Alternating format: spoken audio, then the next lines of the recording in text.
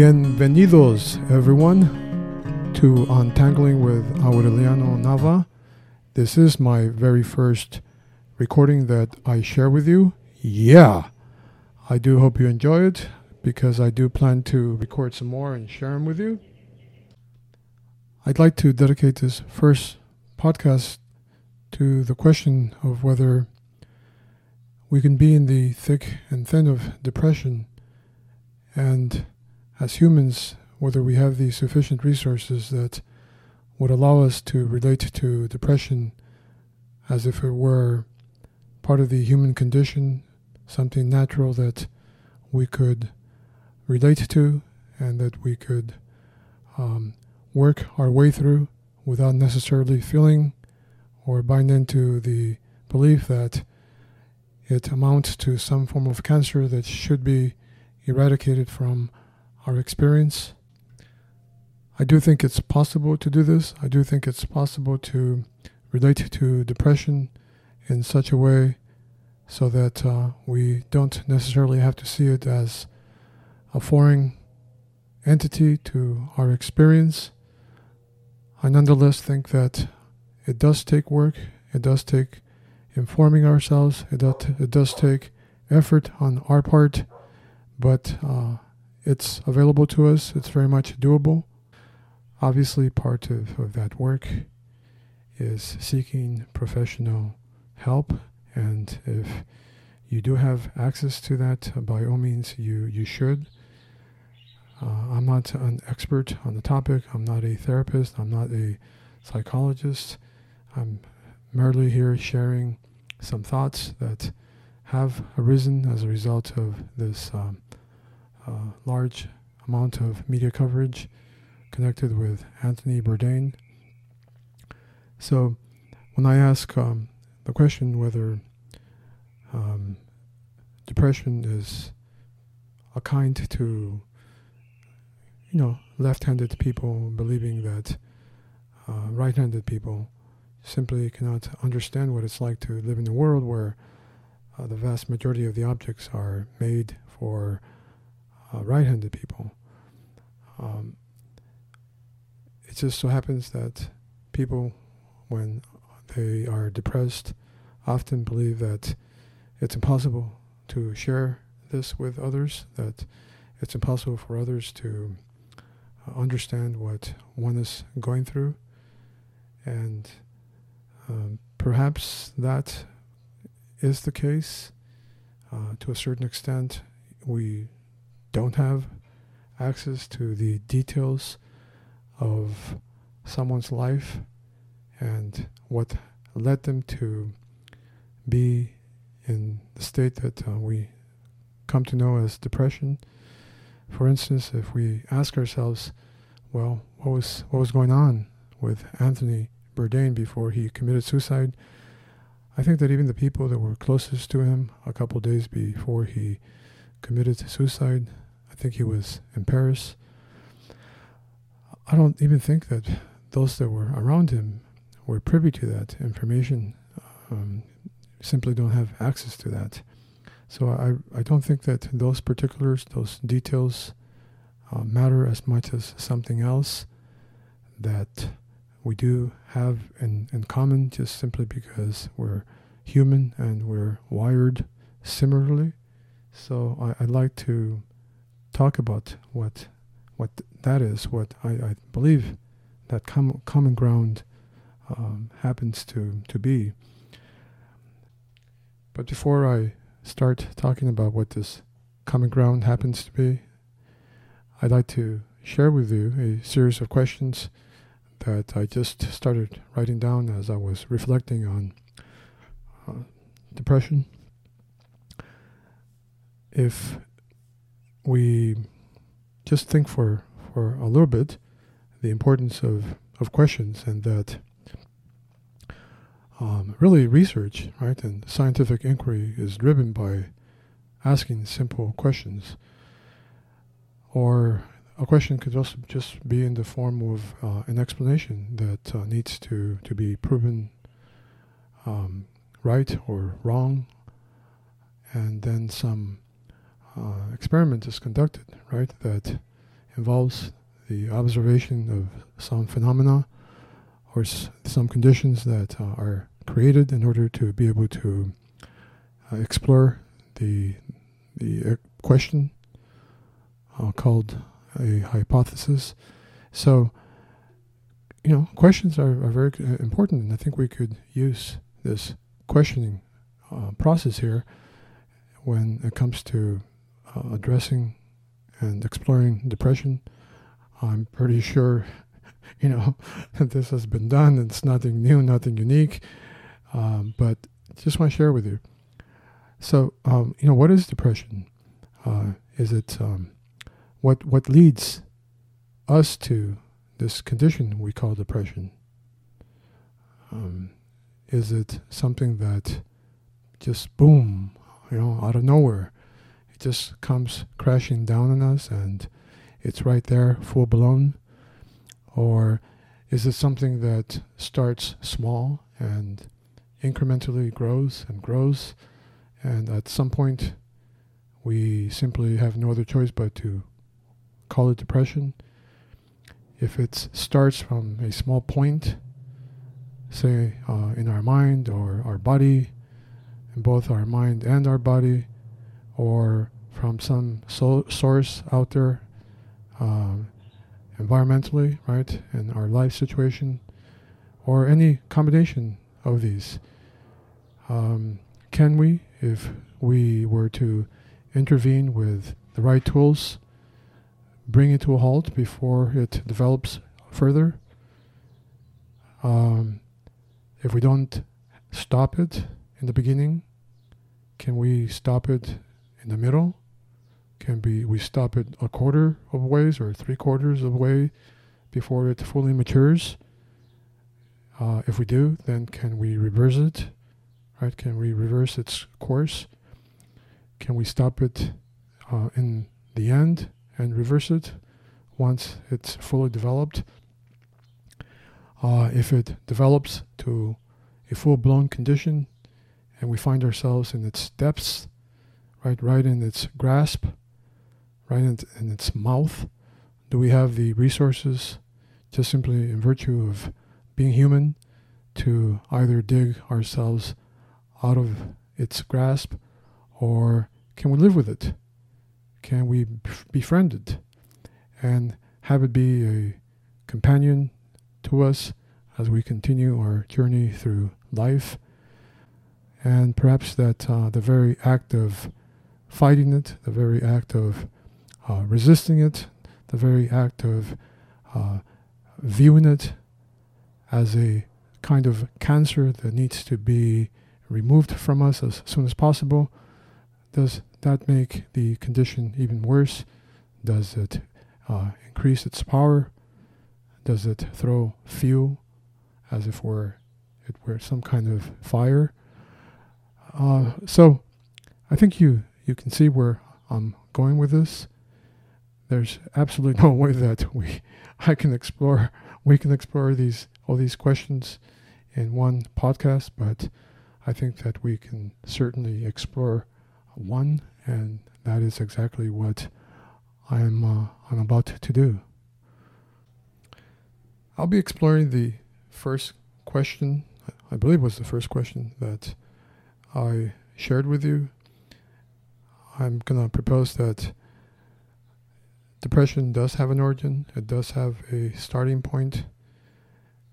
It is something that doesn't just out of nowhere just come crashing down upon us. That it is something that incrementally grows and that we contribute to very much. And that because of that, we can therefore, begin to see how it starts. Anything that has a starting point, and if we have access to that phenomena, right, that could be observed.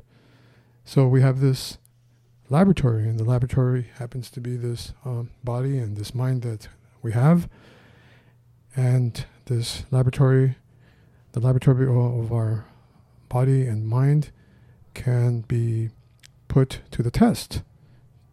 just like, right, experiments can be put to a test in order to confirm or not some explanation. So, what's common to us is this wiring that all of us share, right? It's just simply we're wired in the same way, where our nervous system is wired the same way. And there's this process that continually takes place, and that's called the stimulus response process, right? Something you should be familiar with. Right? Psychologists and there's scientists have done plenty of research on this already for decades. But I'm going to be approaching it from a different point of view, just simply because it's an explanation that makes a lot of sense to me, not just conceptually, but in terms of my own experience. And so I'll be borrowing much in what I'm about to share from Buddhism. I'm not doing it in any way to sell you anything or to convert you into becoming a Buddhist. By any means, please don't view it like this. There are other models out there available for you to consider, and that explain the same phenomena. I'm just simply borrowing from this particular model. So in Buddhism, there is this, I'll call it, for the lack of a better term, there's this model, and it has to do with some specific teachings that are called the 12 Nidanas, and it's how Buddhists explain the process of pretty much of how something comes to be, how something is set in motion, and how the causes and conditions are created for its manifestation, its creation. I'm not talking about anything exotic right here. Okay, I'm not talking about anything that's not going to be difficult to. Could be difficult, but it's not something that is totally abstract. Okay, it's very much connected with our own experience, and so we have sense organs, and right, our ability to see, and we have our smell, right, and taste organs, and so forth, and these are continually being bombarded by information, and that comes to us from our world. And this information, you probably know, it's not at all in any filtered or organized manner. It's just, right, random, scattered information. And as it strikes our sense organs, some feeling is created, generated, right? Some sensation, and it could be pleasurable, it could be not pleasurable, it could be painful, it could be neither here nor there, it could be and then from that feeling, some craving arises. Almost, this happens very, very quickly, and from that craving, we crave for having, right, one kind or another of that particular feeling or sensation, right, that's connected with what our sense organs are being bombarded by. So if some pleasurable experience, right, feeling is generated via our ability to touch, and the touch is pleasurable, right, it's exciting, whatever, right, you can see that how we long for that, how we crave for those kind of experiences, especially if it has something to do with our sex organs. So the problem here, right, as you can anticipate, is that that craving can and that grasping that follows can be habituated towards the kind of experiences that, that not end up being very healthy for us. If we continue to go back over and over and over in order to re-experience a particular sensation, right? And so much of our focus and our energy and our life is spent chasing after that, well, you can see how that gets us into trouble very quickly. And I don't have to tell you that most likely this is really the source of so many of the addictions that occur to us, alcohol and sex and drug addictions and all kinds of addictions. So these days, we can also use the example of how Facebook and our mobile phones have become such sources of these kind of triggers for us. And very quickly, I'll just tell you a story that I do think indirectly has a lot to do with this. A couple of weeks ago, it was my birthday, and woke up and just happened to have checked into Facebook like we all do on a daily basis, and morning, no birthday greetings from anybody. And I'm like, okay, well, that's, I'm sure by the afternoon, I said to myself, I'll have a few greetings, just as I usually do every year, from friends, and both friends that I directly know and I don't know through Facebook. So afternoon, check in again, and no greetings. So I'm like, okay, what's going on now? Well, it probably just lasted maybe very, very, very briefly, right, in the scope of my mind. Early afternoon, though, and early evening, nothing. And I am bummed by then. I'm asking myself, what did you do to the handful of friends that you have out there? Were you asshole this last year and nobody really is bothering to send a happy birthday greeting to you? So I went to sleep that night, and I was actually like, I was affected by this. I was like, shit, man, what's up? What's going on? Following morning, check in, and nothing. Okay. So it bothered me for maybe way into half that day, perhaps, not longer than that. I must tell you. Well, a couple of days later, I went to the local Shambhala Center here in Los Angeles, in West Los Angeles, and I ran into this friend that I haven't spoken to in quite a while. His name is Claude, and we greeted each other quickly because there was this talk that we were about to listen to. And Claude said to me, "Hey, Aureliano, I tried sending you a birthday greeting, but your timeline didn't allow me to post anything. I think you must have done something to your settings." And I'm like, oh my goodness, that's exactly what happened a couple weeks ago. I did remember that I had messed around with my privacy settings, and I must have disabled the setting that allows people to post to my timeline.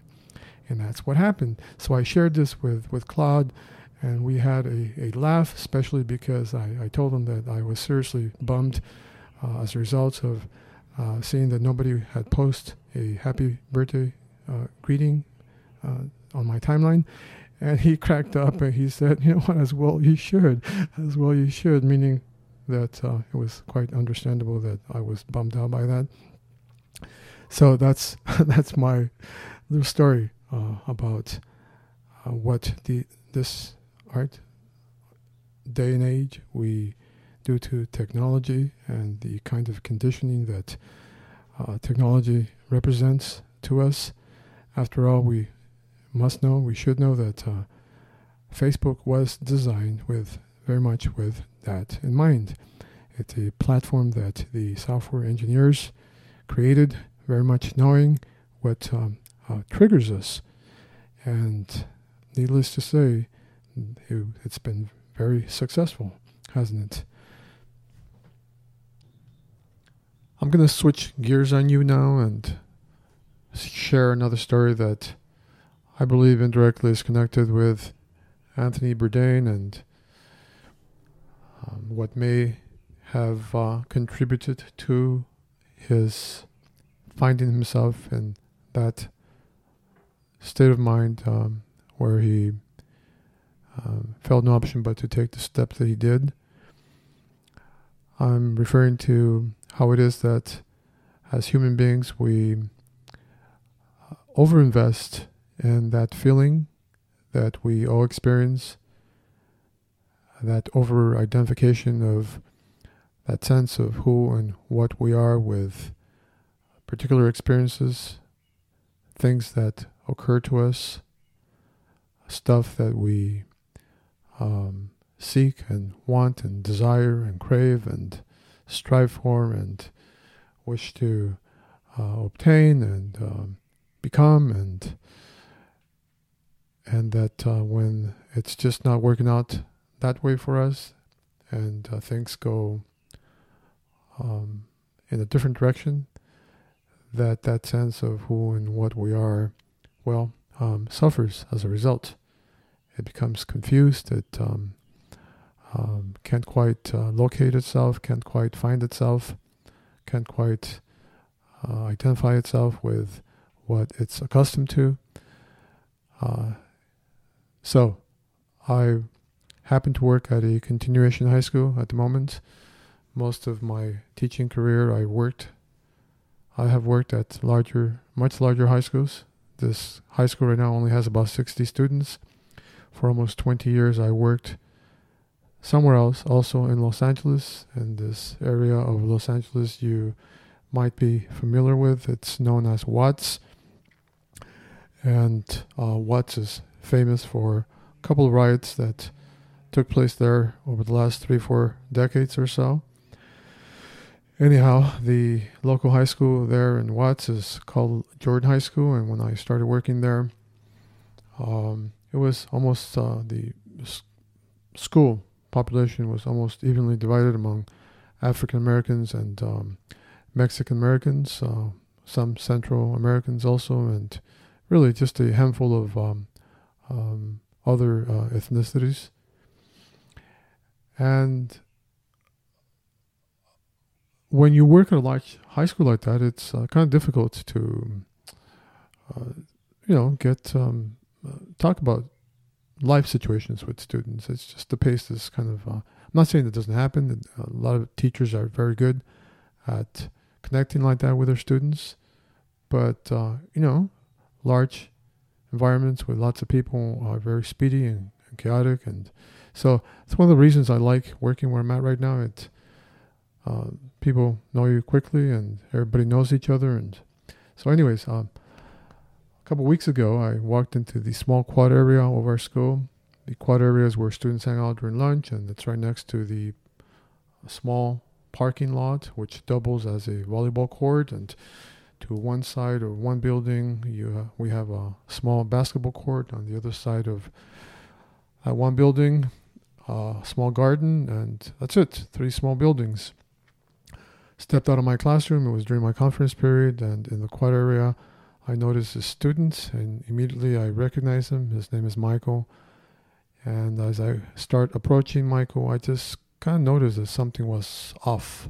Okay, Michael is normally very cheerful and energetic and bubbly and on your face kind of student, and funny, and he just was not being like that day. So I approach him, and I'm kind of interested in knowing what's going on, and so I must have said something like, "What's going on, Michael? Hi, what's up?" He looked at me, didn't say anything. I waited, and then he said, "Can I ask you a question, Mr. Nava?" I said, "Sure. What's going on, Michael?" And he said, "Do you ever feel like you're losing your mind?" Now, I'm not sure what I was expecting, but I could share with you that I was not expecting this. So it did take me back. It, it floored me. And there was also this little voice inside that said something to the effect of, whatever you're going to say, just make sure you handle it well, that kind of thing. And after a short period, I said to Michael, Michael, if you're thinking or you're feeling that you're losing your mind, well, your mind is already there because it's your mind, after all, that's feeling that way, and it's thinking that it's losing itself. Now, look, I really wasn't planning on or intended to impress him by saying something profound, or I just had this, hey, this student is having whatever's going on in his life, he's having a hard time right now, and I kind of felt that, and I just wanted to say something that spoke to that. I think it took Michael for a while to sense, or just whatever I said to him, right, what I said to him had impact him. So I noticed that his facial expression changed, and I knew that he had gotten something out of what I said, and I was curious. So I said to Michael, so Michael, what do you think it means? And almost without hesitation, Michael said, it means that just when I think or feel that I'm losing my mind is already there, thinking and feeling that I'm losing it. Well, I thought it was pretty good. I wanted to know more. I really wanted to find out more about what Michael had to say about that. And then I asked him, I said, and where do you think your mind was before that? And Michael said, well, it must have been there, but I just didn't know it until I did. I thought it was pretty good, and I just wanted to continue. And then, but Michael followed it up with a question. He said, "So, Mr. Nava, why is it then so hard to know that our mind is there all the time, even when we feel lost and confused?" Well, I don't have to tell you that that's a pretty good question to ask. It's a very insightful question to come up with. And Michael, I think that we just don't know that it doesn't go anywhere because we just simply forget. We have to remember that it doesn't go anywhere, our mind. And we kind of had like a little laugh about it, and I didn't see Michael for a few days, and one day he comes into my classroom and sits, and he probably got sent out of his classroom for misbehaving and sent into my classroom to do some work. And after a while he greeted me, and I greeted him, and then he said, Mr. Nava, do you remember what we talked about? I said, yeah, sure, I remember what we talked about. And then Michael says, what was that again? How did that go? And I said, oh, I see. I see what's going on. You forgot already, didn't you? And he said, yeah, I kind of did, Mr. Nava. And I said, okay, well, why don't we go over it again? Do you remember? And I said to Michael, do you remember what you asked me? And Michael looked at me kind of puzzled, and I could tell that he didn't remember what he asked me. I said, yeah, do you remember what you asked me about your mind? And he said, yeah, I remember now. And I said, what did you ask me? He said, I asked you if you ever felt like you were losing your mind. I said, yes, you said that. And I shared with you that the very moment that you feel or you're thinking that you're losing your mind, well, your mind is there with you doing the feeling and the thinking that it's losing itself. And Michael's response was pretty immediate. It was more like, oh yeah, now I remember, I get it now, Mr. Nava. And we both cracked up and we laughed. And then Michael said, you know, Mr. Nava, you should start one of those YouTube stations where people talk about stuff like this.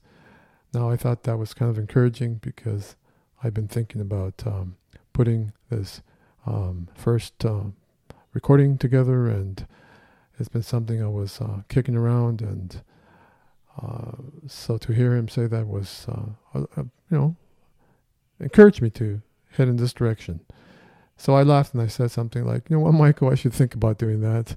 I'll think about it. And Michael said, you know, Mr. Nava, I would listen to it.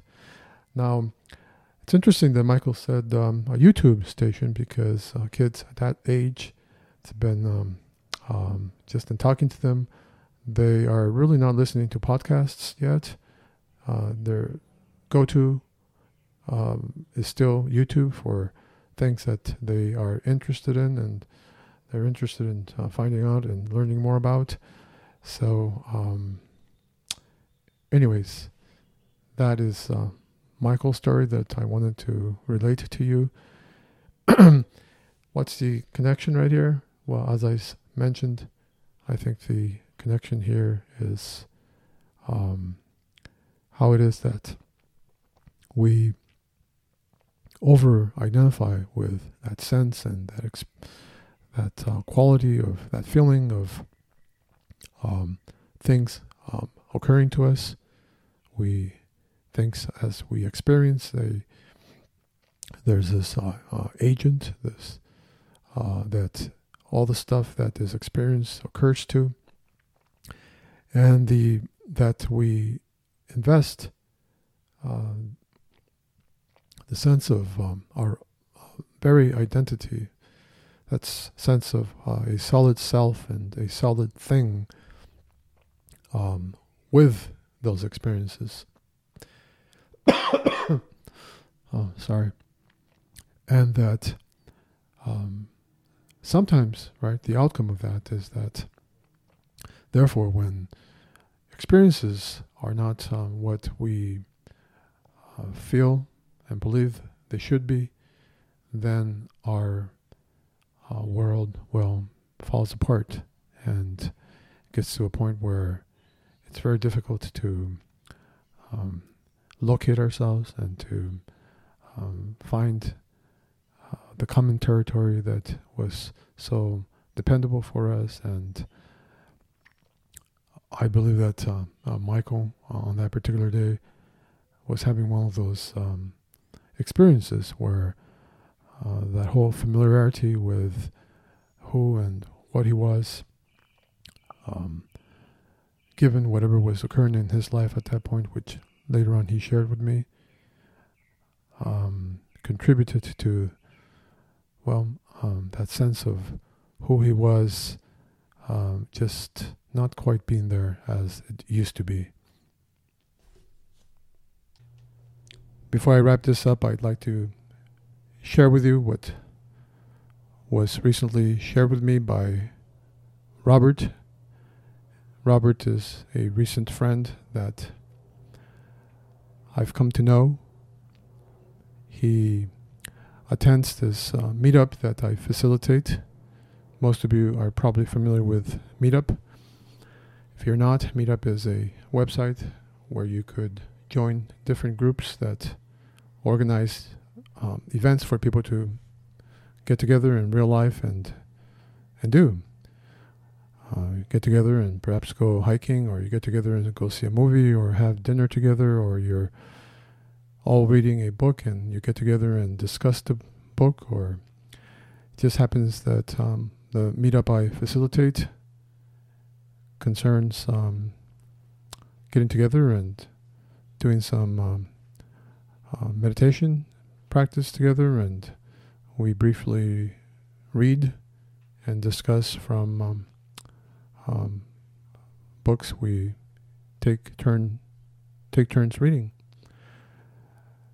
So lately, Robert and I have been the only ones that have been getting together, and we kind of laugh at it because each time we come together and after we finish, we kind of joke about it and say how wonderful it was that once again it was just him and I that got together, and it's heartfelt at the same time because we really do mean it.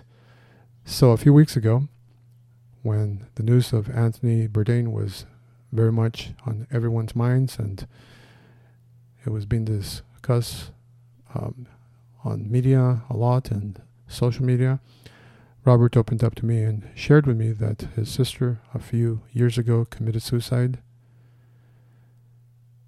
He shared with me that just a few days before she committed suicide, she told him that at that point in her life, all she wanted to do was somehow, some way, just escape her mind. One can only imagine the kind of pain and torture one must be experiencing in order to consider that some aspect of yourself, your experience that you very much identify with, needs to be removed as if it were some form of cancer. And this is where I believe that some common ground can be made with the student Michael and with Anthony Bourdain, and now with Robert's sister, having to do with how it is that we do come to identify who and what we are as a solid self, right, an agent of experiences, and how sometimes these experiences turn on us and they become aspects of ourselves that must be gotten rid of. But we simply can't do that, can we? Well, that pretty much brings this first podcast to an end. Thank you for being patient enough to listen to it till the end. And future podcasts, I would very much like to dedicate more time to the main and latter points that I attempted to make, having to do with how it is that when things become very difficult for us, it's not quite possible to both attempt to identify ourselves with who we are, with our own experience, and at the same time, surgically try to remove those parts of ourselves that become very difficult and dark, and bring us to that point in our lives where, when we actually experience depression, that there's another alternative here that is available to us, and that we don't even need to resort to therapists and professional help. You should, if you must, if it's available to you.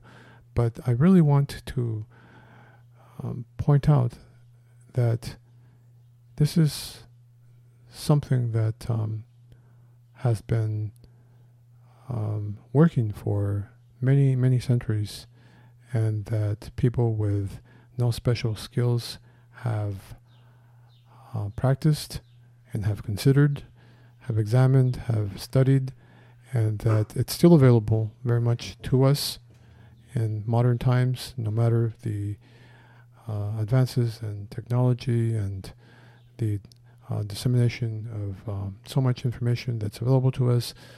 These practices still work very well and are still current for our mind and our bodies, because that not yet hasn't changed.